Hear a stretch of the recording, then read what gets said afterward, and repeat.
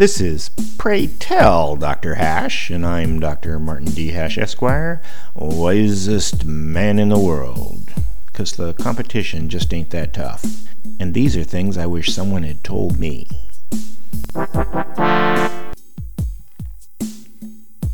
Today's topic, State Freedom Ranking.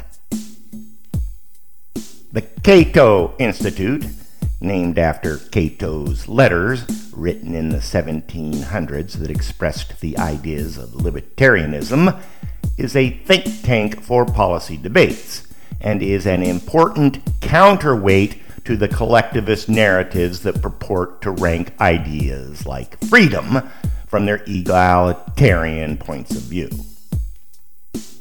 Cato did a ranking of the U.S. states by personal freedoms.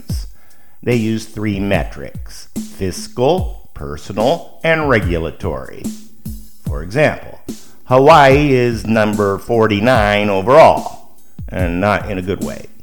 They're number 50 fiscally, 46 for personal freedom, and number 45 for regulations.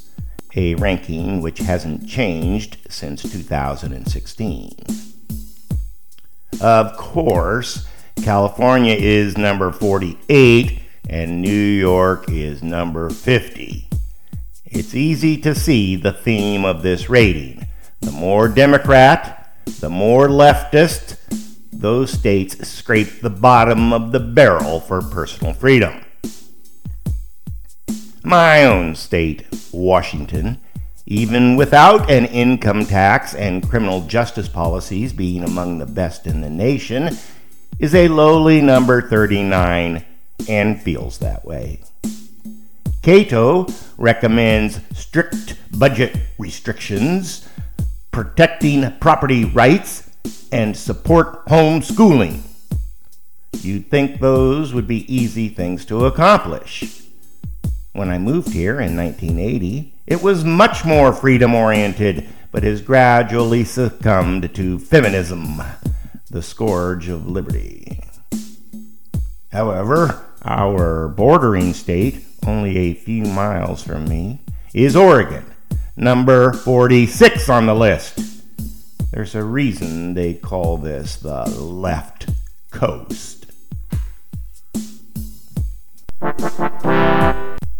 For more, see my website at martinhash.com.